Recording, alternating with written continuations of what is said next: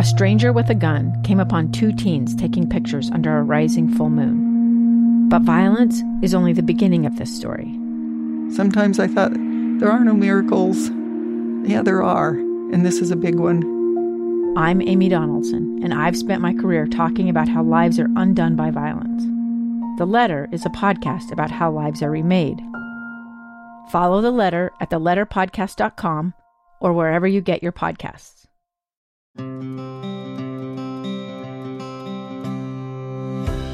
Welcome to another episode of Relentlessly Resilient, where real people share real-life experiences and the tools they develop to live their best life.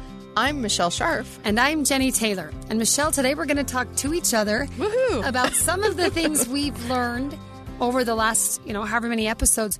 We often talk about how grief or a trial can impact different people differently. Mm-hmm. And even in the same household, the same family, a couple in a marriage going through a trial will each experience it differently. You and I both know we experience it differently from each other, differently from our children. But there's also the difference in how you experience grief and how you process loss within the same person at different moments in time. So let's talk a little bit about that. You and I process things differently. I process things differently from my kids. But I today in 2023 might experience the same loss differently than I did in 2018 when that loss was brand new and so shocking and overwhelming. So we want to kind of dive into that a little bit, the individuality of grief, but the evolutionary nature of it. That sounds amazing. So let's get chat. started. So what do you want to tell me?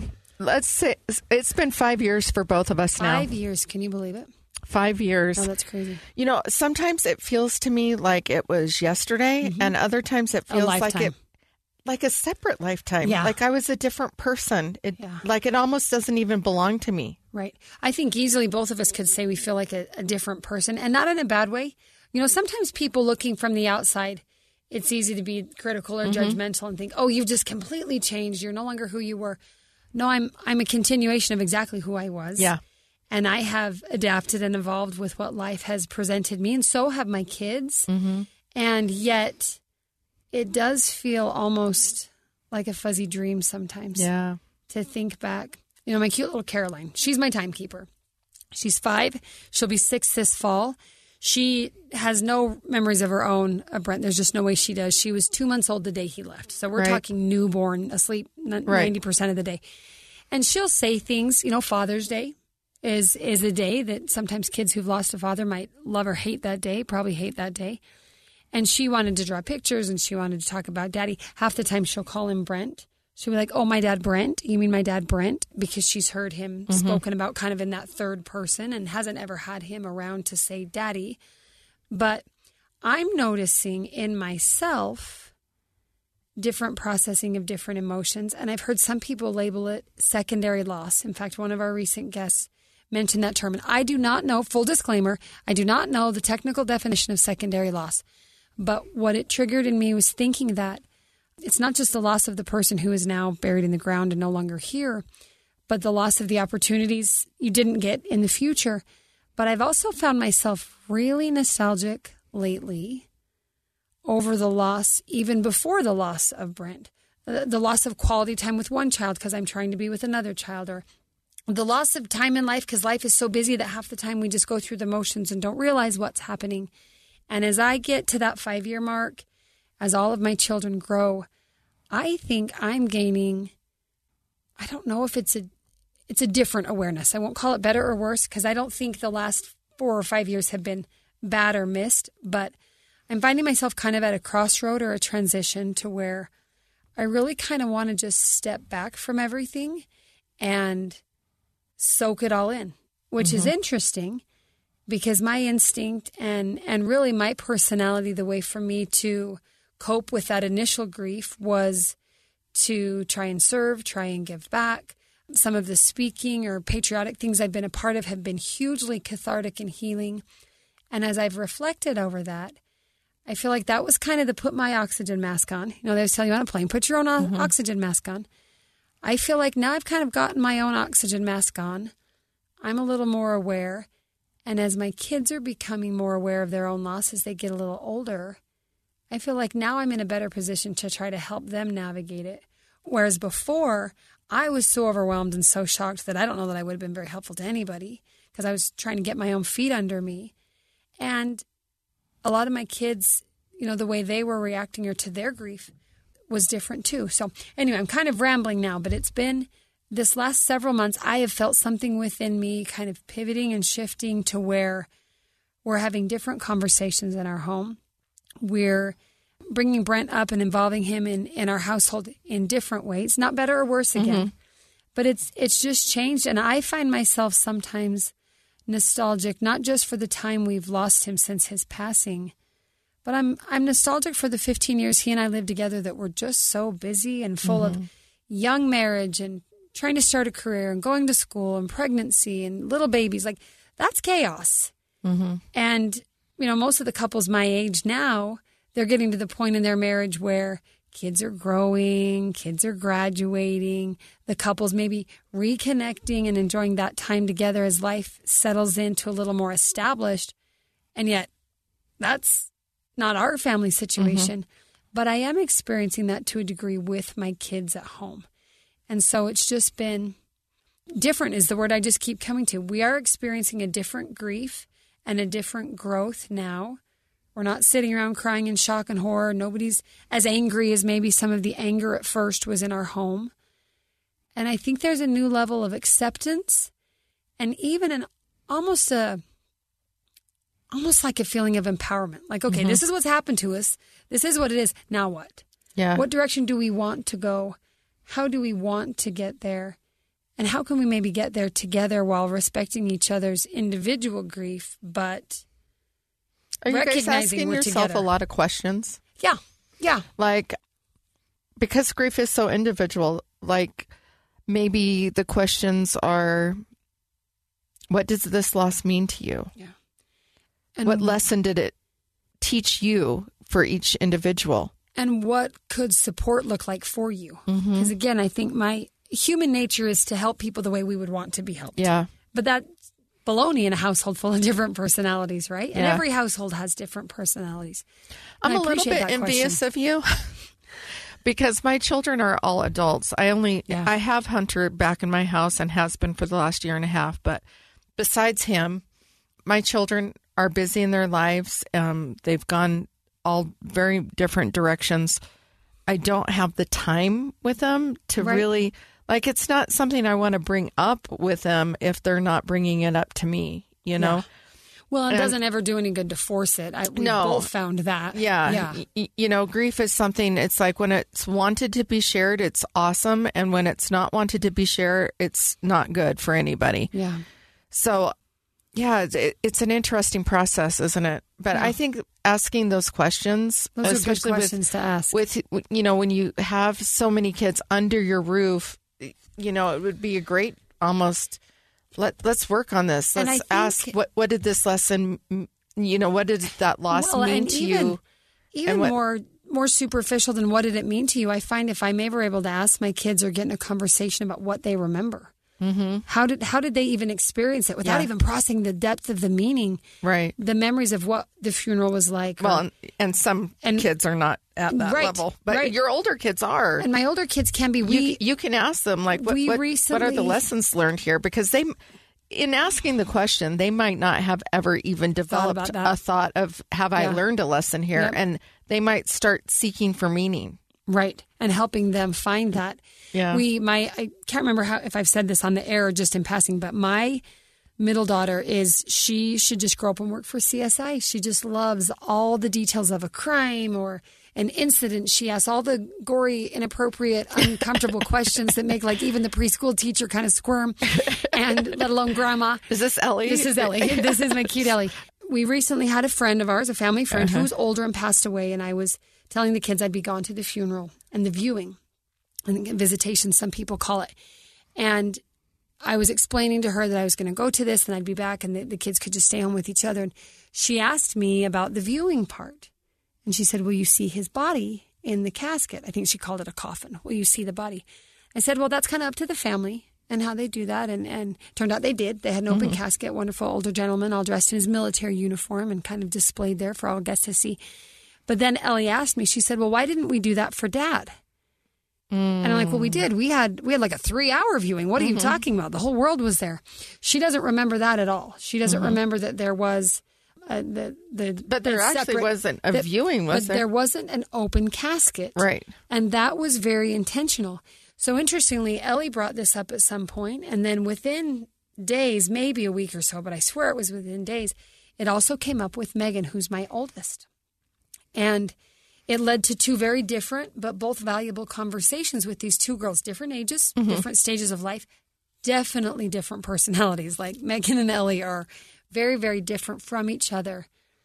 But it was a good opportunity to kind of have that conversation with each of them. But I realized that wasn't something we decided as a family. I didn't ask the 4, 5, and 6-year-old, do we or don't we open the casket? It was me consulting with the general officer of the military, and based on the reports of the incident that had happened and the nature of the wound to the head, that it was just determined it would be better to close the casket, put a flag on top, and display pictures.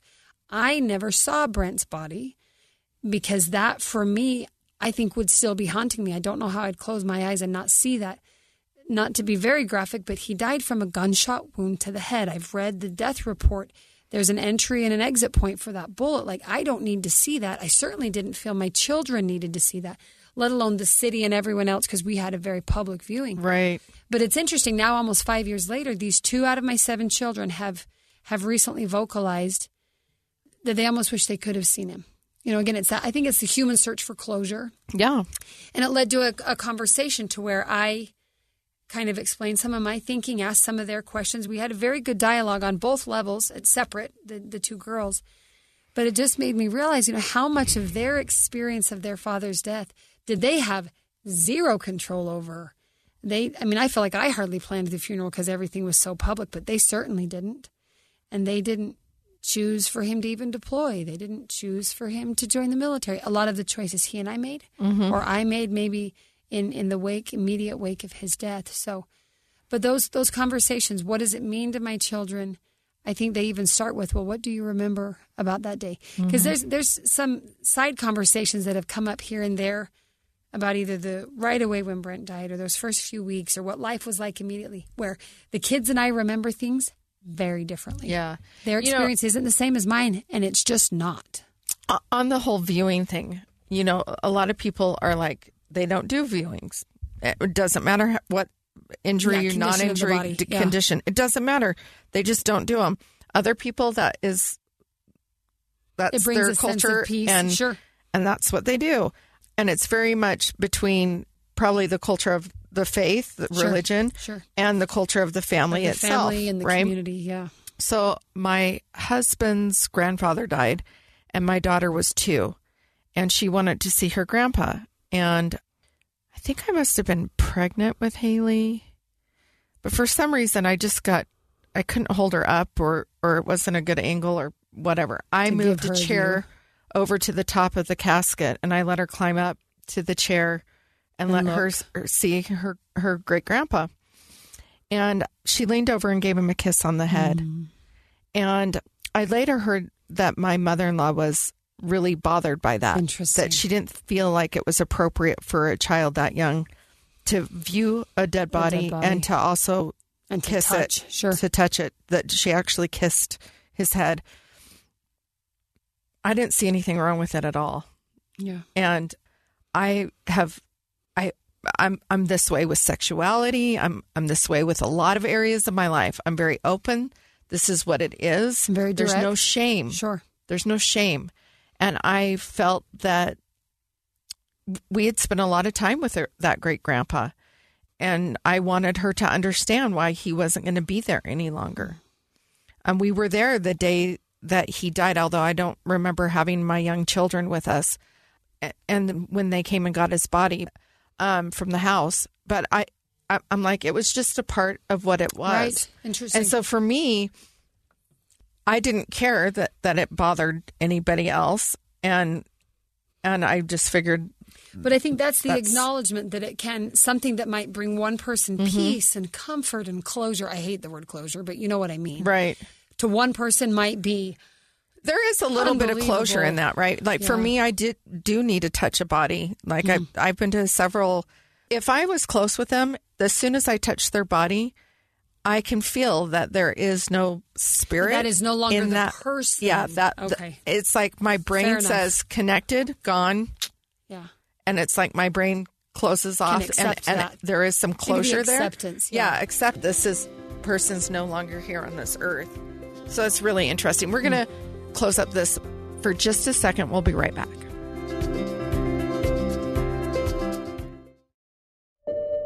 I'm Dave Cawley, investigative journalist and host of the podcast Cold. In October of 1985, a woman named Cherie Warren left work at a busy Salt Lake City office to meet her estranged husband at a downtown auto dealership. She never made it home. Cherie's car surfaced weeks later in Las Vegas. In the parking lot of a hotel casino. No one knows how it got there. Strange. It was strange. Both Cherie's estranged husband and her boyfriend raised suspicion for investigators. I kind of thought that he might have done something. But no arrests were ever made. In Cold Season 3, we dig into double lives, make new connections in the case, and examine the difficulty raised by reasonable doubt. We want answers just as much as anyone else. They have creeps like that now too, so nothing's changed. That's the new Cold Season 3, The Search for Cherie, now available anywhere you get your podcasts.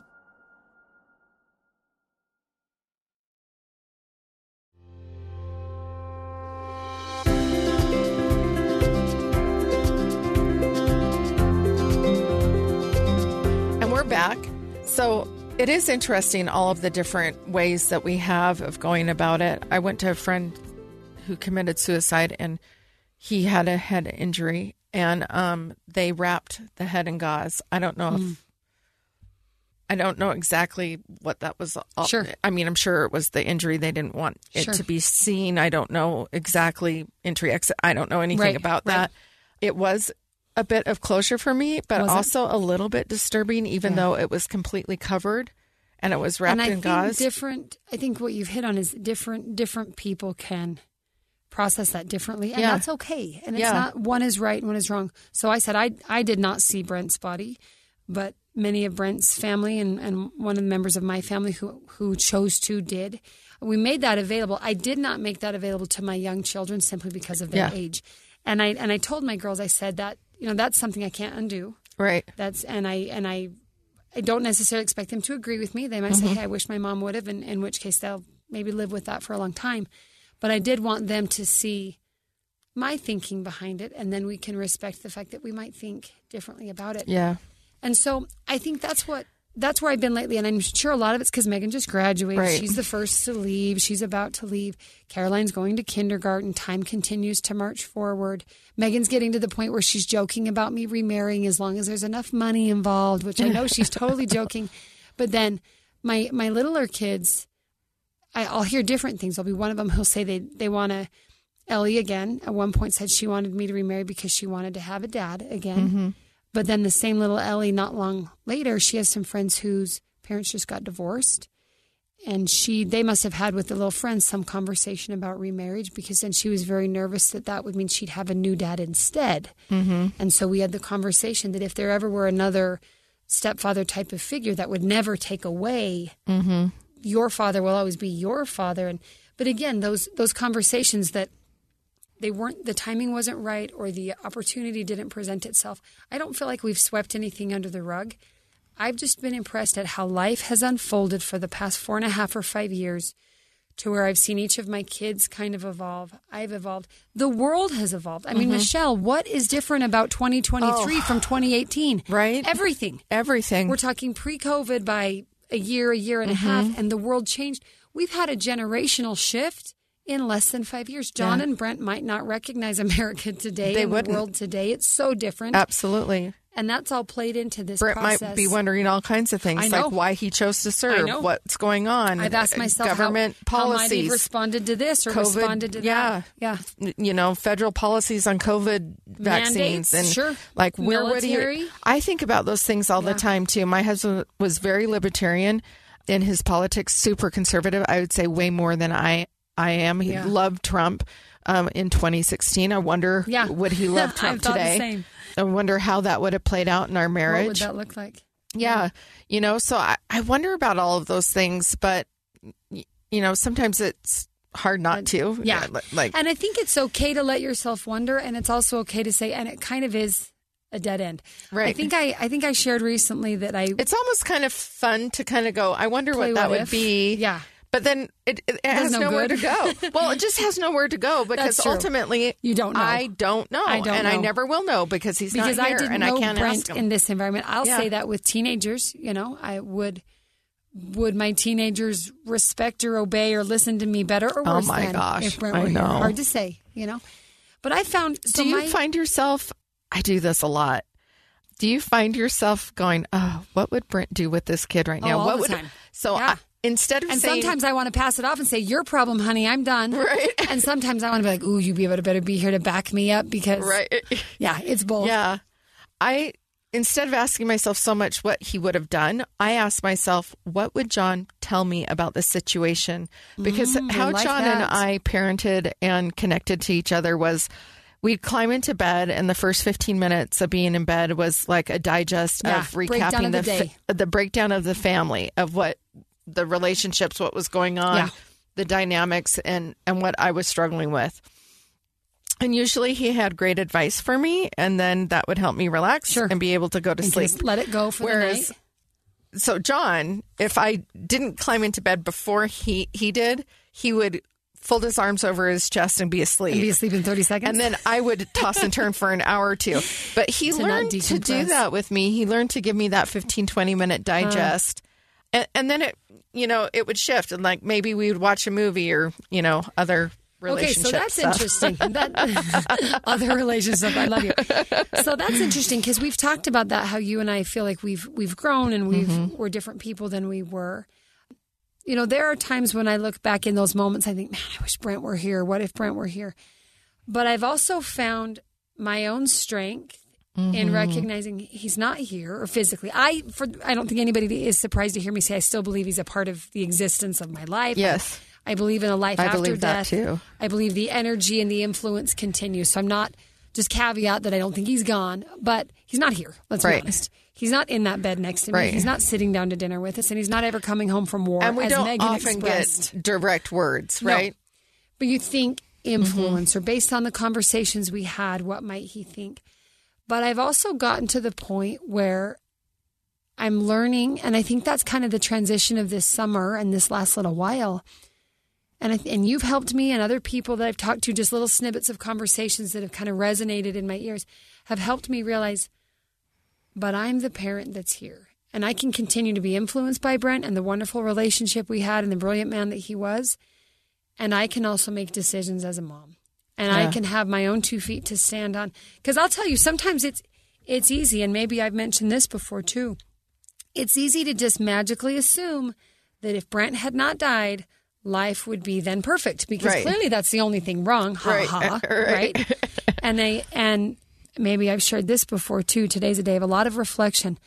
Lincoln and I, my oldest son, particularly when he was in his anger of anger, which lasted kind of a while. Heaven bless his friends that helped pull him out of it, plus just maturity and growth and time.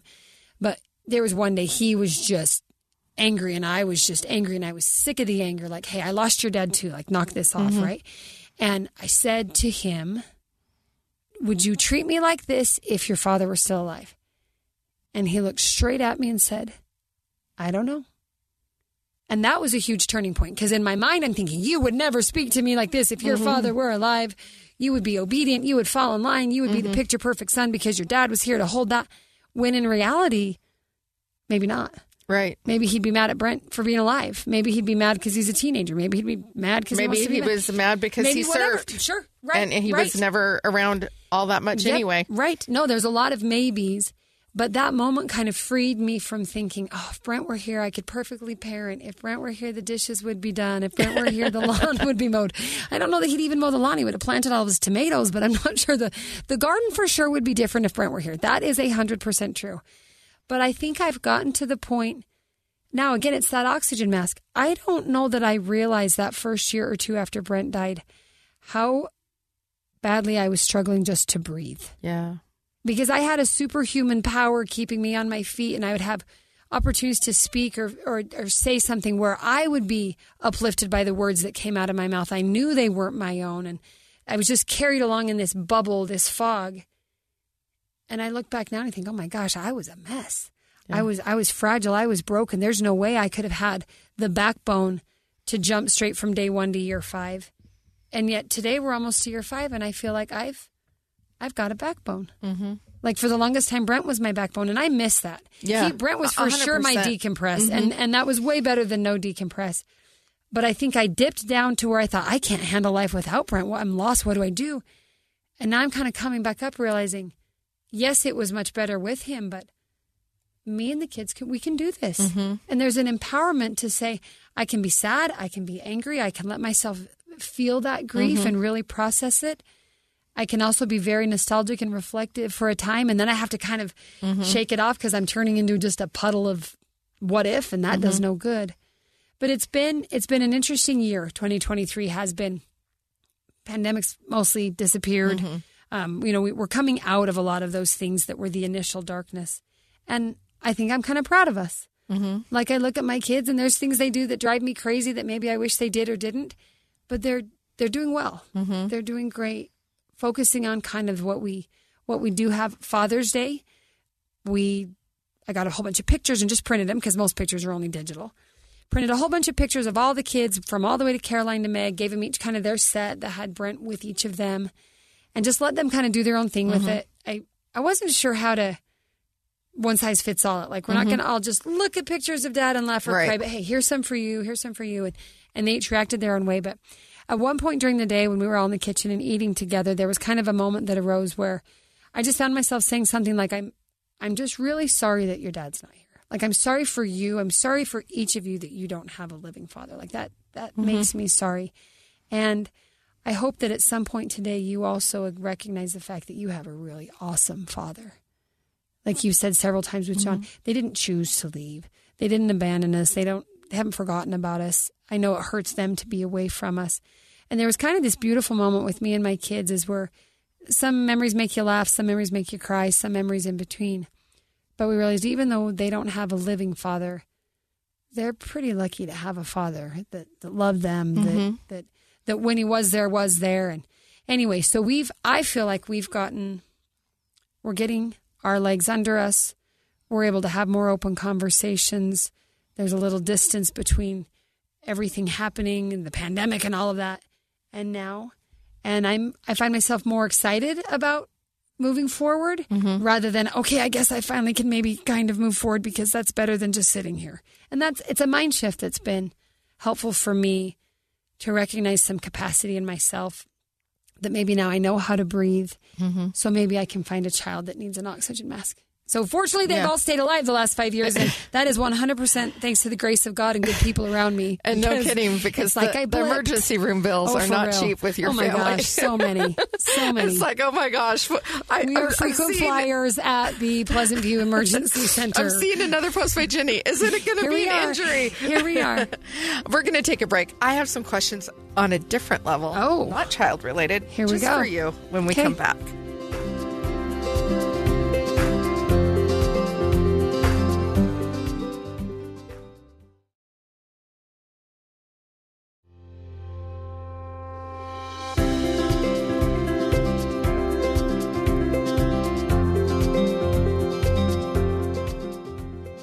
And we're back. Jenny, all of the things she talked about, I totally relate to. Like, it's a process. It's a journey. It is so unique and individual. But I wanted to talk about more personally, directly to you. I feel Michelle just like staring into my soul. For those of you listening, picture Michelle staring into my soul. We've actually talked about this last week after our podcast, and we were out on the street. But you're this really active Mormon, and in the culture of being an active Latter-day Saint, your role in the house was to be the mom. You stayed at home, you raised these kids. A lot of all of that fell on you as he was out not only doing his duty as a father and as a member of the church and as a mayor and then as a soldier. Yeah. And then he was gone a lot.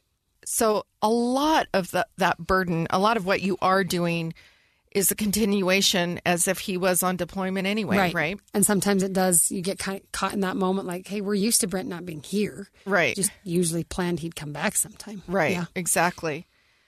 But I want to talk about how this journey in the 5 years has changed you, because you have moved from being this very traditional kind of stay-at-home mom. You didn't have your own journey, your own life outside of being that role of mother. Mm-hmm. And now you're a role of a provider, the finance director, all of the things. And in addition to that, you have created a foundation for Brent.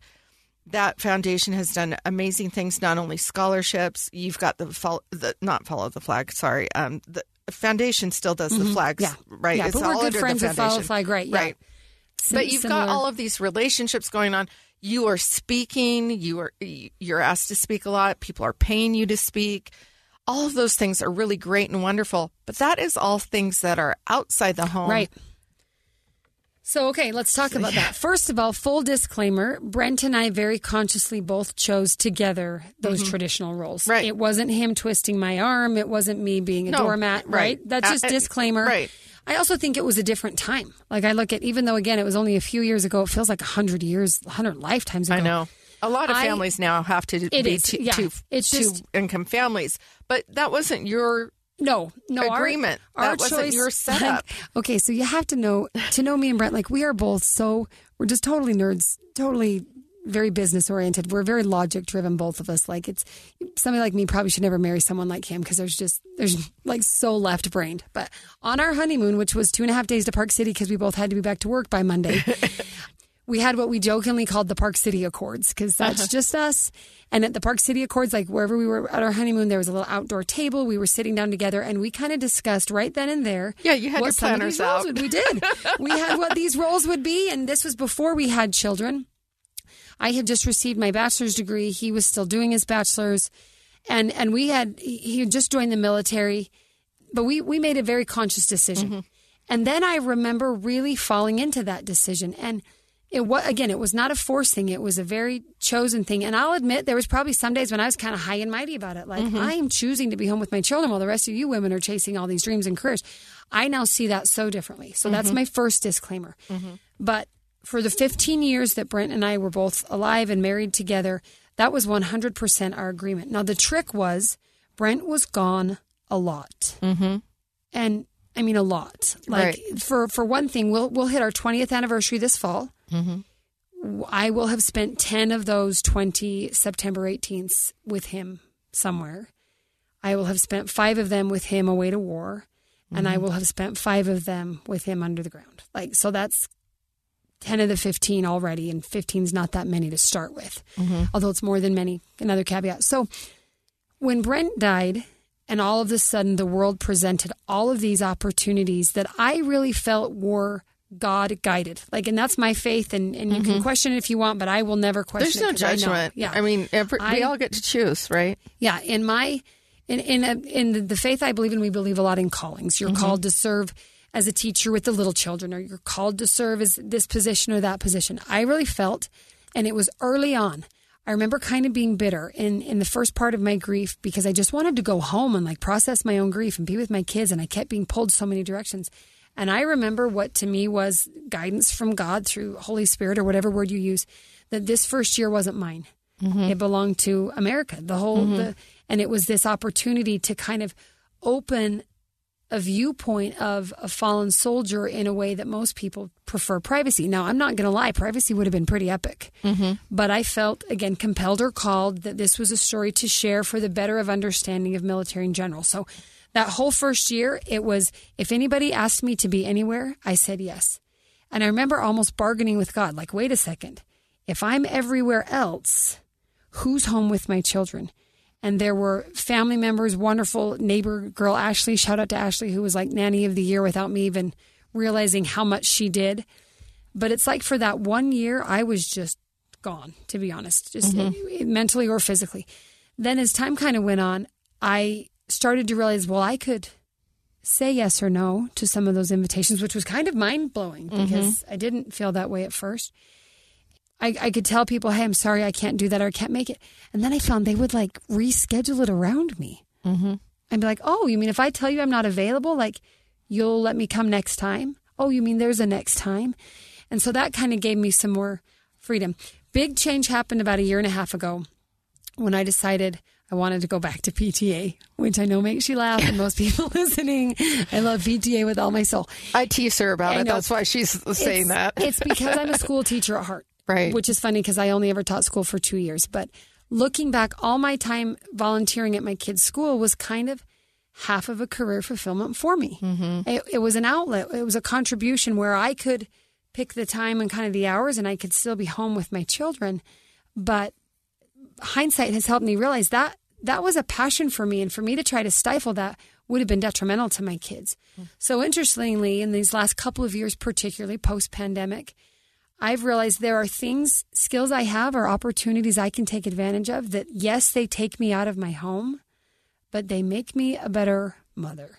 They make me a better person. And quite honestly, they're good for my psychology. Mm-hmm. So it is that ever elusive balance everyone talks about of home and work life or home and influencer life or whatever. But I have found balance is a verb. It's not a state. I don't know a single person who's perfectly balanced in any moment all day long, but I can be balancing. And that means at some point I might be gone more than I'm home. And at some point I'm home more than I'm gone. But I've had to learn to give myself permission to do that. I've had to learn, and there's still, you call it the mom guilt or what. There's still the times when I'm somewhere that I know I need to be and I feel very strongly about where I am or an assignment I'm fulfilling. And I still wish I could be home for that basketball game because I hate missing my kids' basketball games. But I will tell you, when I am around and able to go, I'm at the basketball games or I'm at the performance or wherever. And the most beautiful part of this whole crazy few years for me is I went from being home, like religiously stay-at-home mother, to, oh my gosh, I'm leaving my kids and feeling terrible for it, to, well, maybe I have something to offer the world in addition to my home, to now I realize, like, I kind of want to just go back home. Yeah. And that I can kind of set the parameters of, people say, do you want to come speak or are you willing to do this or that? And I'm kind of like, hey, call me back in 5 years because my little people will get bigger. But I've also recognized that if I go completely back just home, that I do struggle. I enjoy being with other people. I am a teacher at heart. I love opportunities to speak because to me, it's just teaching. I love being with youth. High school and college kids are like my energy. And I'm coming to realize maybe that's okay. Mm-hmm. Maybe I have really important work to do at home, and I also have really important work to do somewhere else. And sometimes one takes priority and one takes priority. It doesn't ever mean my kids aren't priority, but it might mean that in a given moment, perfect example. And if my son Lincoln's listening, he's not going to be surprised to hear this, but he's not listening, so that's fine too. We had in our church a cool pre-missionary conference. People familiar with the LDS church know that we often send young people out on proselyting missions to teach about Jesus Christ. I, as a mother, will admit I would love for all of my children to choose to go on missions and teach about Jesus for a year or two. I will admit that. I also recognize each of them will choose, and I hope they know that is, and I've tried to let them know it's their choice. I'll respect that, and you're invited to Sunday dinner either way, right? Well, our local area had kind of a youth conference set up for the teenagers Lincoln's age. And all about missions and how awesome. I'm like, the me in me is like, oh, this is like a kid's dream. Versus Lincoln, who's like, that sounds like purgatory, And ironically, I had planned months and months before a trip to Legoland with my sister and all the little kids, knowing that the teenagers would stay home and that'd be fine. So I found myself in a predicament. I know that if I go to Legoland with these little kids on this trip we planned for a very long time, he's not going. That leaves Lincoln home to really choose for himself. And not only can I not control it, but I might not even know. So we went to Legoland. I realized I had... can't force this big huge growth for you. Huge growth, right? Jenny, I'm cheering for you. Yay! So I'm cheering for Lincoln. I went to Legoland. We enjoyed the time with the kids. I will admit I did feel a punch to the gut when I saw the Be Real roll come up with my other son, with his brother, in the truck taking a picture of not the missionary youth conference, which I already knew he wasn't going to go, but it still hurt. Yeah. Well, the twist to the story is this. The ecclesiastical leader over that missionary conference asked if I would come to the closing night, which was after we got home from Legoland. and share a message with these young people about my own thoughts of, I did serve one of these missions. It's hugely impacted my life 20 years later. And he asked if I would share some thoughts with the young people. And I was like clapping with excitement. I've never been so happy for a free speaking gig in my life. But in the moment, it was also the punch in the stomach to, but my own kid's not going to be there. And so I arrived at the event. I had so many ideas. I was so excited to share. I was just thrilled. And I walked in the building and felt that punch. So like, why does this matter? I mean, in our culture, we say over and over again, no success can compensate for failure in the home. And I've failed in the home and I'm beating myself up. My son's not here. And who cares if I can inspire these other kids, if my own kid, and this is the narrative in my head. And I had to push through it. That's the growth. I still went in. I sat and ate with those young people. I had to set Lincoln aside and let him be Lincoln and accept the fact that it was his choice. And I can't say I believe in choice and then not give him a choice. And then I spoke to these young people. I spoke like 20 minutes. It wasn't like this big thing. I know for a fact I gave a powerful message. I know for a fact young people in that audience were impacted by what I had to say. Sure. And I still went home kind of sad because I'm like, if only my own kid would listen to that, I would feel so much better. But it was later that night when that same ecclesiastical leader was thanking me for the remarks that I realized, like, yes, my kids are my kids, but also kind of we all live on this same giant planet. And I can't not contribute to someone else because I'm so worried that that same contribution doesn't fit my own kid.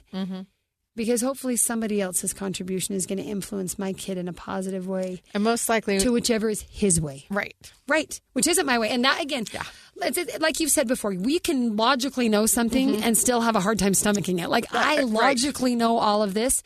But this was very recent, very practical. And very real. And very real to where I could say, you know what? And it's okay that you felt hurt and you wanted your child to be there. But I didn't need to just go home and just sit by Lincoln and say, Lincoln, here's what I would have said if you came tonight. I could let him not be there.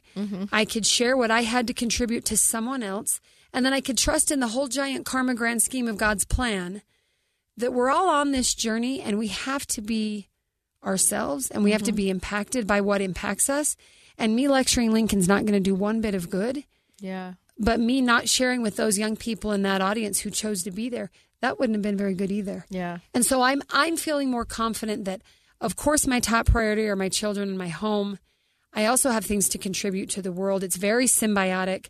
And it is easy to get swept one way or the other sometimes. And it's a constant balancing act. Yeah. You're constantly adjusting the sails. And right now I'm kind of like, I'm going home. PTA helped because you're volunteering at PTA, which means you got to be home. Can't be out of town too much. Yep. And I've recognized how much I love that.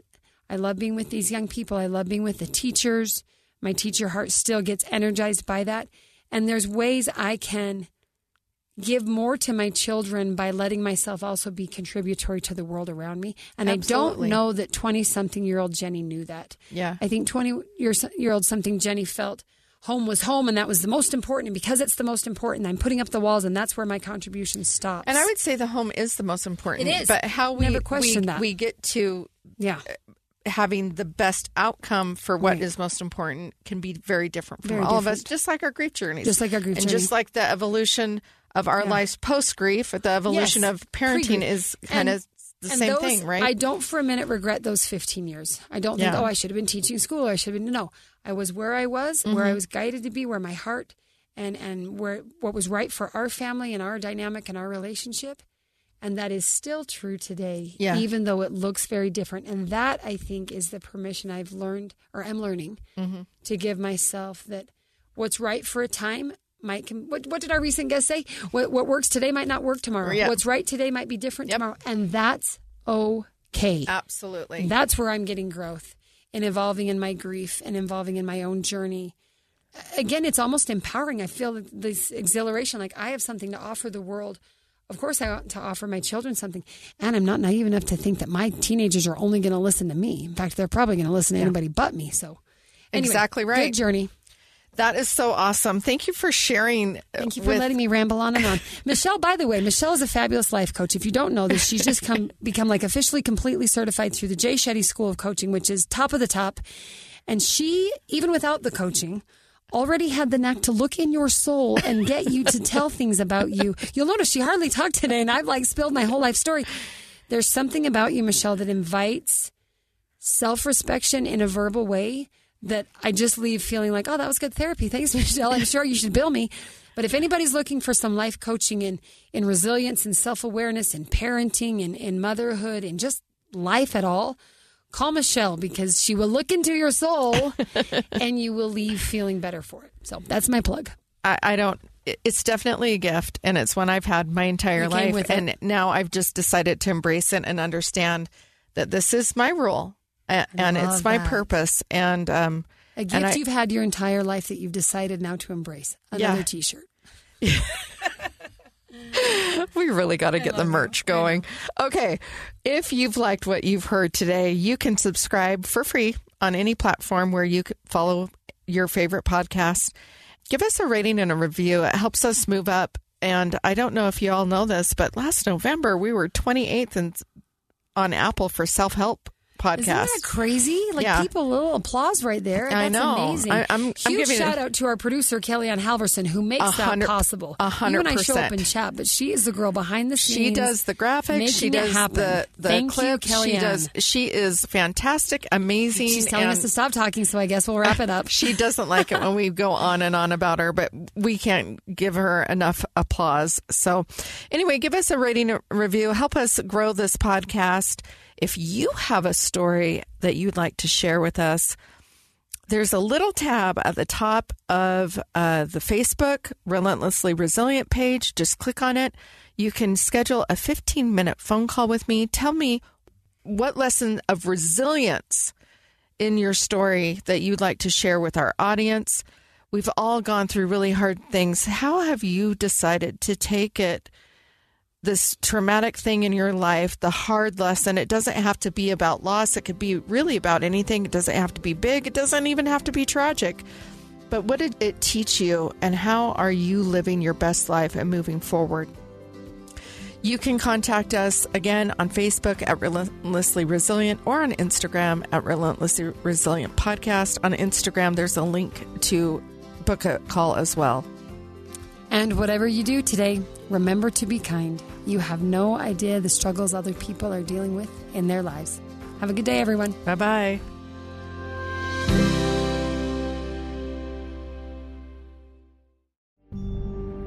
A gun in the face. Then all of a sudden, they all kind of lined up. They pointed their guns at me. And this is the point where I thought, I'm going to die today. Started 2 years of horror for an American in Venezuela. They said, you need to give us your phone and get ready because you're coming with us. I'm Becky Bruce, and I spent a year researching and piecing together Josh and Tammy Holt's story about their ordeal in a notorious prison. That's when everything started to turn bad. We had another pound on the door. Boom, boom, boom. And there was the police once again. You can binge all of the episodes of Hope in Darkness on KSLpodcasts.com or wherever you get your podcasts.